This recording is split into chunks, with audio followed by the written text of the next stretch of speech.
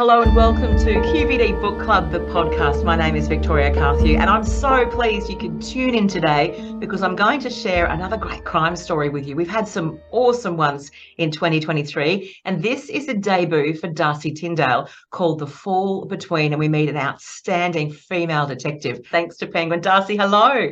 Hello, thank you so much for having me. I'm really excited to be here. Is it still exciting when you see, like, that's my book someone's holding up? Yeah, absolutely. I remember when they first sent me the cover of it and I was just blown away because it so beautifully depicted the story, the feel, and like just created the mood and the atmosphere right in that cover. And then when it came out, it's got that really beautiful glossy. So I think I just sat there caressing it when I was like, Understand that. I totally understand that. Now, I say debut, which makes it sound like you're new to the game, but you have been plying your trade and working in and around the business for a long time, haven't you? I have. My background is writing plays and short stories. So I write for the school magazine. I do the classroom plays, which is just such a good learning ground because I think when you write plays, you can't have talking heads on stage, and your characters always have to be in action and move, and it's got to be a visual thing. And when I was writing this book, my editor turned around and said, "It's just so visual. Everyone just moves through the scenes." Yes. Yeah, so I think playwriting and acting has been such a wonderful background, and I also think when you look at it, like when actors perform, you give lots of really beautiful clues to the audience and your mannerisms and your little idiosyncrasies. So when I was writing it, just little ways that they sip a beer or get a nose stuck in a glass and everything sort of shows character development, and it's those beautiful little tweaks in the book, these little vignettes of their personality that I really love. And I think actually it's funny you say that because it puts you there because you imagine yourself doing that or seeing someone do that. So it actually puts the reader in that space as well, doesn't it? Yeah, I think it does. And I did spend a lot of time really paying attention to what I was doing as I was writing it. And one of my favorite things, which actually happened while I was in the middle of writing it, just one of my girl pals got out of the seat and I jumped in her seat and I could feel the warmth in her on the back of my thighs, and I went, I have to put that in my book. Like, so I had to have Giles sit in. So you were always on, no matter what, wherever you were very present in every moment of your life in case it made it into the book.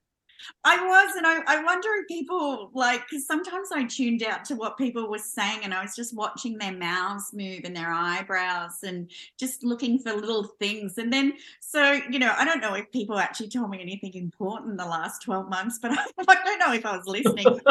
Couple of marriages, couple of births, no worries at all. Darcy's not listening. I feel like you're the poster girl for persistence though, because you had so many stories when you came oh so close to making the book happen. You had a publisher go broke, you had books pulped, and you just kept persisting. Yeah, it was really quite a long journey. Back in 2021, I wrote it was a young adult novel, and I sat next to Jacqueline Harvey, and we were both at the Children's Book Council Awards, and she won. And I've literally spent 20 years watching her go through. And then with the Ned Kelly Awards, I was shortlisted 3 times for the Sandra Harvey, but Emma Wyszynski won. And I watched her skyrocket. And then one time I wrote a children's book, and right at the time the publishers were in court about a cow. And my picture book had a cow in it, and they were like, "Whoa, we want to steer clear of cows. Can you go off and write us something else?" And by the time I had 5 months to put together a children's series, the editor had left and the new editor wasn't taking anyone on. And then I wrote another crime novel, and they were like, "This is a movie, this is a book." And then the government withdrew funds from the film industry, and it fizzled out and everyone lost interest. But the only reason why I kept going was Patricia Hinesmith said, because a lot of my stuff is published in literary journals and anthologies, and I think it's just been such great practice writing short stories to really cement them. And so Patricia Hinesmith said, and she wrote The Talented Mr. Ripley. So she's the Yeah. boss. Yeah. Yeah. So she said for every 9 she sent out, 1 was accepted. And as soon as I heard that, I went, I am not stopping. So every time I got a rejection, I thought, I've got 8 more cracks at this. So I'm just going to keep going. And Wow. And I think, like, I just feel like you'd be a great person to have on your side as a mate, because that is honestly a great resilience, great persistence, but that kind of, you obviously have a wonderful inner belief as well. And obviously enough people around you telling you and letting you know you've actually got something. But for you to keep going is a wonderful, because then you bring us the awesome Rebecca Giles, because she is an amazing character. So maybe some of that toughness from you has gone into her. I think so. And I love that. So when I finished the manuscript, I entered it into the Penguins Literary Awards. And I love that I didn't win, but I won. Yes. Yes. Yes. So I put it in, and I was just so thrilled to make the short list of 6. And it was just such confirmation, because it was really at this point that I was like, does someone need to tap me on the shoulder and go, look, this is great, but you've got to like draw a line. Yeah. And so I threw it in, and when I made the top 6, I felt like my cup was full, and I was like, I really wrote something that publishers are like, this is worth a read. But when they rang up called and said, we'd like to offer you a contract, I was like, just the relief. I was like, I did it. I just did it. So. You did indeed. And then of course it's quite the journey to get it from there to get it on our, on our bookshelves as well. Tell me about the story. Where did it come from? Has this kind of rural, because what I quite loved is that it wasn't, we get a lot of small outback town type stories and big city crime stories. This is very much in between. You said in New South Wales, but Orange and around those areas, bigger places, bigger police stations. Where did the story come from? Was it always floating around for you? Yeah, my parents actually had a property in the Upper Hunter Valley, just past Denman, and they had Pole Hereford cattle, and they had racehorses for a while, and then got out of racehorses and just stuck with cattle. And so, as a child, I have a very romantic view of country life, because my father was a colonel in the army. We moved around a lot, but school holidays, we always went back to the farm. So I wasn't really a farm girl, but all the farm chores were just fun. Yes. So riding the quad and collecting eggs and doing all of those things. And there was one time I jumped on the back of the tractor with my dad, and we went out to a paddock, and the tractor ride is fun, but the actual maintenance work is boring. So I went for a little walk along the creek, and I went up to the windmill, and on the farm there was these grey currawong birds, and not that I was frightened of them, but they weren't cute like the little wrens or pretty like the parrots, but I was always really wary of them, and they just looked like they had a high status, and just never really messed with them. And then one day I was bored, and I walked up to the windmill. We used to have a square tank, and it was the windmill with the trough. And when I got up there and I looked inside the windmill, because I used to play with the water beetles, and if you tap them, sort of like swim. And I went to the cattle trough, and a currawong was dead, and it was floating in the trough, and all its feathers were wet, and you could see its body shape, and it was just so fragile and delicate and sad. And all the oil from its feathers had this oil slick over the top, and I wasn't it didn't frighten me, but it sort of disturbed me, and it was an image that stuck with me, because it was something that I thought was such a high status bird, that in death and floating in this water, it was just so delicate and sad. So when I started my crime novel, I went, I'm putting a body in there. Take the bird out, I'm going to stick a girl in there.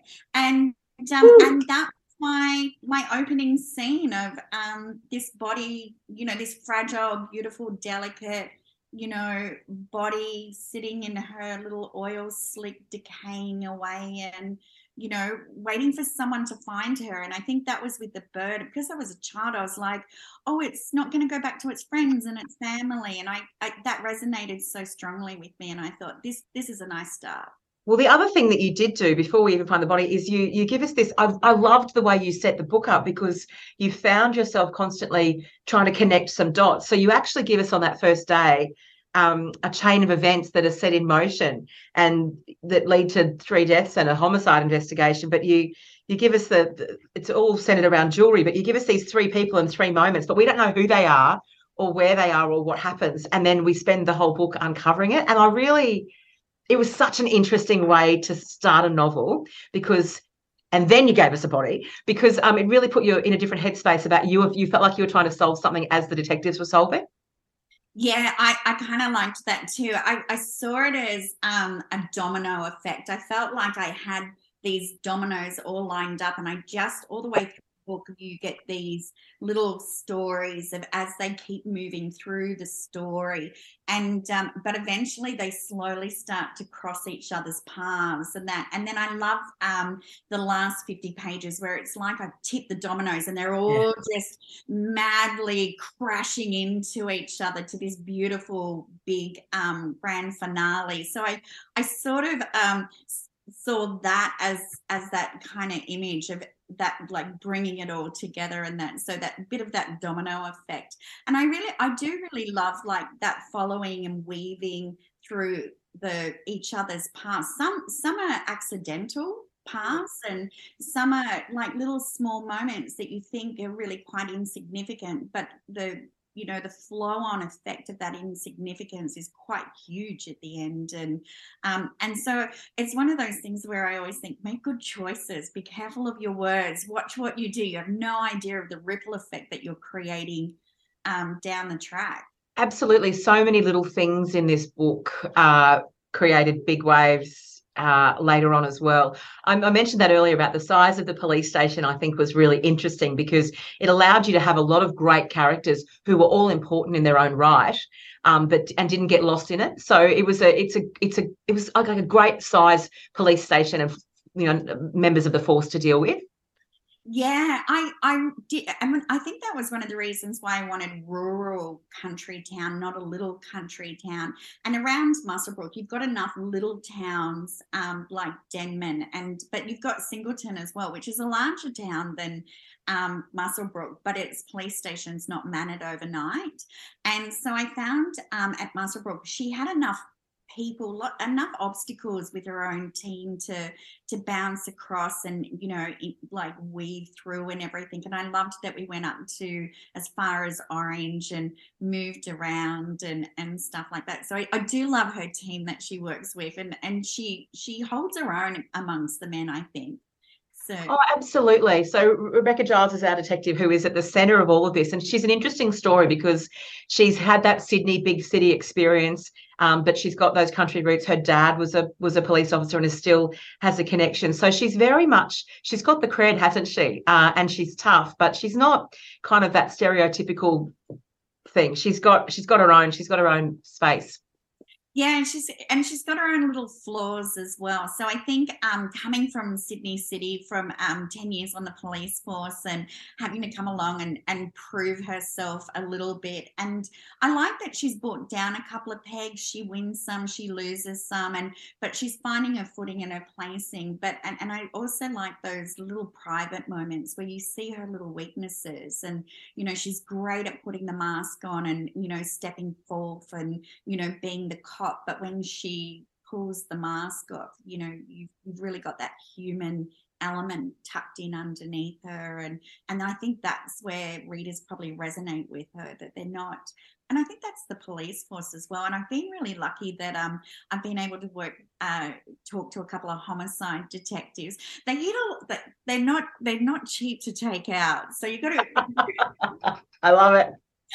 If you're a crime writer and you ask a cop out for dinner, take your money. And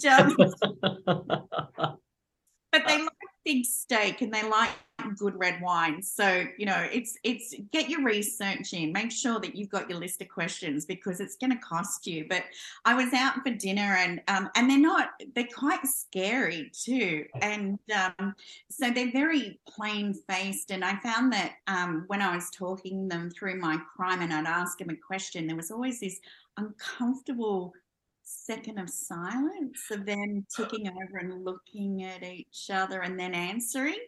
And but there was a waiter walking around, and he worked out this was the table, like the conversation was going down here. And You were talking about murder. No. But it was like every 3 or 4 minutes he'd come up and he'd fill our water up just so that he could linger around the table and listen to the conversation. And I almost wanted to pull out a chair and go, I know, you have to sit down. This is gold. And it was, I think I was really fortunate. And by talking to the homicide detectives, it really tidied up procedures and correct terminology and also setting it in the country. In Sydney, one of the biggest problems of having a city crime novel is CCTV footage. It's in shopping centres. It's, people have it outside their house. We've got traffic cameras, which makes every crime almost premeditated that you need to write to get away with it. Yes. Yeah, that's an interesting perspective, actually.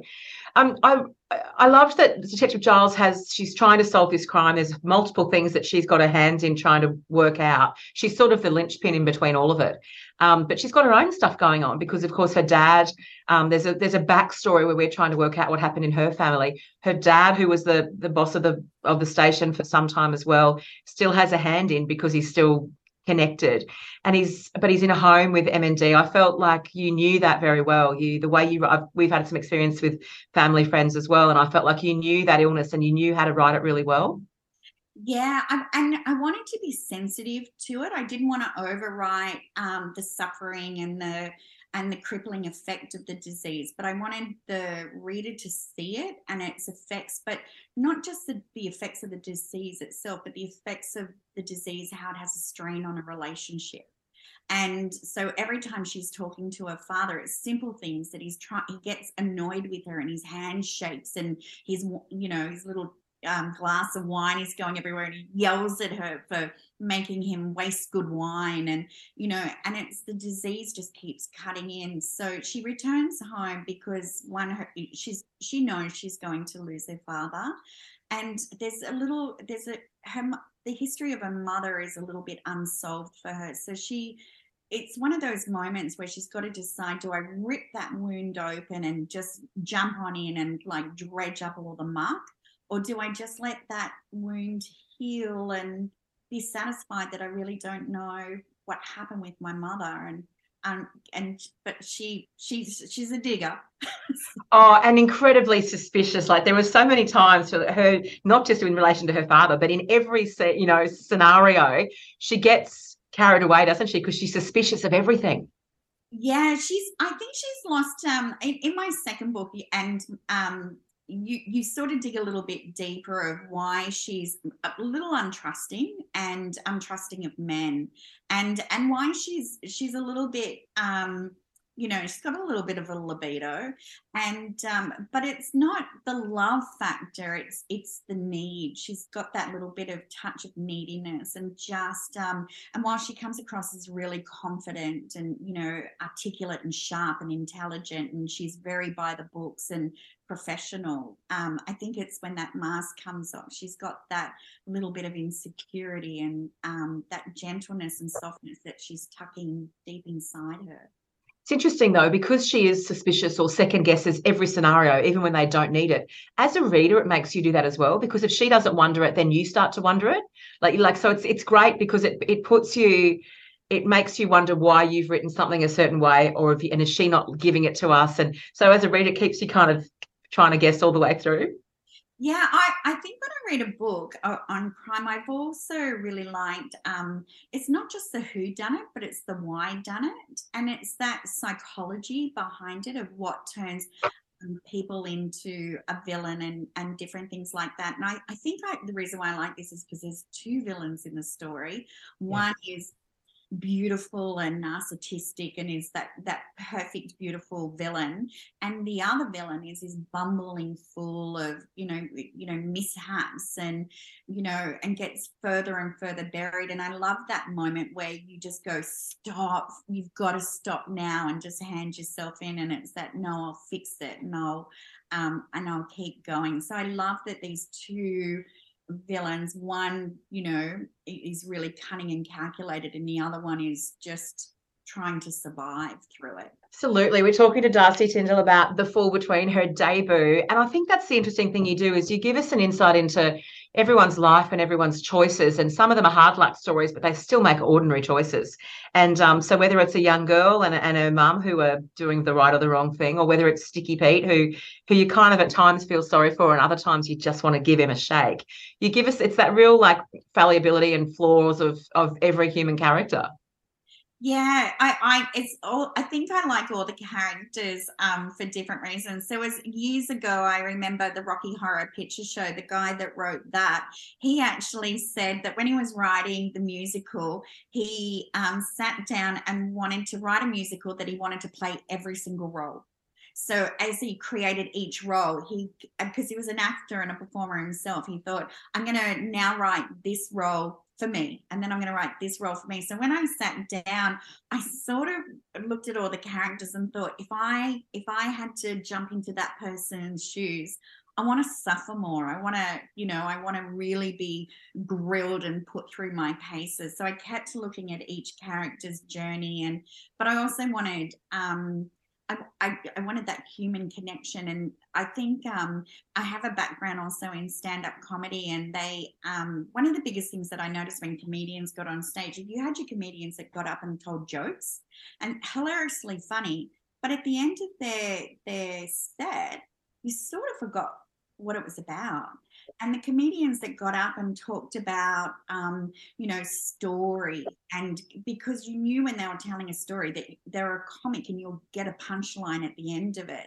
But when they told story, there was this immediate connection with the comic. And at the bar, I noticed that the ones that told jokes, the audience would come up to the bar and go, "Oh, you're funny," but the ones that told story, they spoke to at the bar. And Yes. That makes so much sense. And that's because we all do want to get embedded in something somehow. And that's what you did with this is this person a hardened criminal or an unlucky loser? What is that? And you think more about the character and what else sits behind it rather than just a one flash in the pan. Yeah. And I also think that if you can make your audience laugh with you, then you can make your audience cry with you. So there's lots of little moments where I have tongue-in-cheek little digs and jokes and like a bit of country humor and that out, because I do want the audience to have that moment of laughter and joy reading it, but also one moment you can flip it on its head, and one moment this page you're laughing and having a grin, and then 2 pages later you're sucking in your breath and going, oh no. I really enjoyed some of the blokes in it, the other detectives that she works alongside. They were a real mix, weren't they? And you gave us some insights into their lives and what they were doing as well. They were just like, they all again had their flaws, but they were just some good men in there. Yeah, and I liked the camaraderie of the team. Absolutely. And I loved one of the things in talking to these homicide detectives is they actually debunked a couple of myths, because I think when I first started writing this book, I had these real macho, angry homicide detectives. We've got to get to the bottom of it. And that's when they were saying to me that everyone's the lead on a case, even though you're not the lead detective, and you really need each other's back, and that they don't get angry at each other, and they understand. So they're very supportive, very sharey in the information that they receive, very much of this strong partnership. And so I had to go back, because some of my detectives when I first started writing it were a little like not nice. And when I started bit of this. yeah. So when I stripped that away and I actually made them a team, like a proper team, and they do get on each other's nerves and that, but there's no love lost amongst them. They just popped to life, and I thought, yeah, these are the guys that I want to write about. I want to work with these characters. Yeah, it's interesting, isn't it? And they yeah, they had their own stories, but they all sort of contributed to what was going on. I thought what was also wonderful, because you had those distances to travel, because you had these smaller towns, it slowed the pace, didn't it? So it enabled, although everything happens actually in pretty quick time, it did slow it down because there were drives and there were places to go. You weren't just ducking 2 streets away. Yeah. And I love the drive because it gives you that ability to give scenery. And then I did feel like some scenes there was so much information that you almost needed a little bit of a breather through it. But then when I got to probably the last 50 pages of the book, I just cracked it. And I remember I did a creative writing and literature course at uni, and it was quite interesting because the things that I learned were the things that I never would have believed that I learned. And one of the subjects we did was horror. Not that I'm a horror writer, but there was a study done where a university had a bunch of teenagers. They had female teenagers watching a horror movie and male teenagers watching a horror movie, and the females were watching it for bonding experience, like to grab onto each other Yes. And the guys were doing it for the macho, I'm not afraid, blah blah blah. And then they ran the experiment again, but they took the remote control away, so they couldn't pause it or put the movie on mute. They were stuck having to watch it, and their anxiety levels went up, and their rating factor of how scary the movie was tripled, and they were monitoring that, and they were having actual anxiety watching this because it was something they couldn't stop. So when I got to the last 50 pages of the book, I took the remote control away from the reader. And I wanted the reader to be reading the book like they wanted to reach their hand in and hit the pause button. But the last 50 pages is like the next page, the next page, the next page. I'm not stopping. You're not getting a break. I'm going. So can I tell you, that was me, and then it was one of those late at night and the kids would come, I was like, go away. I just need to finish this. Stop. Because if you interrupt the flow, like, stop. So there you go. What you learned at university worked very well indeed. Yeah. And I do love that. They all connect at the end and they all just completely crash into each other. And I really love, you kind of get to the end and you get just a very short breather at the end and the book is finished. Yeah, absolutely. Well, I have to say that about a third of the way in, I was thinking, oh, hope I get to meet Detective Giles again. I just liked her. I liked her a lot. And I am pleased to say we will meet her again, which is great news, hey?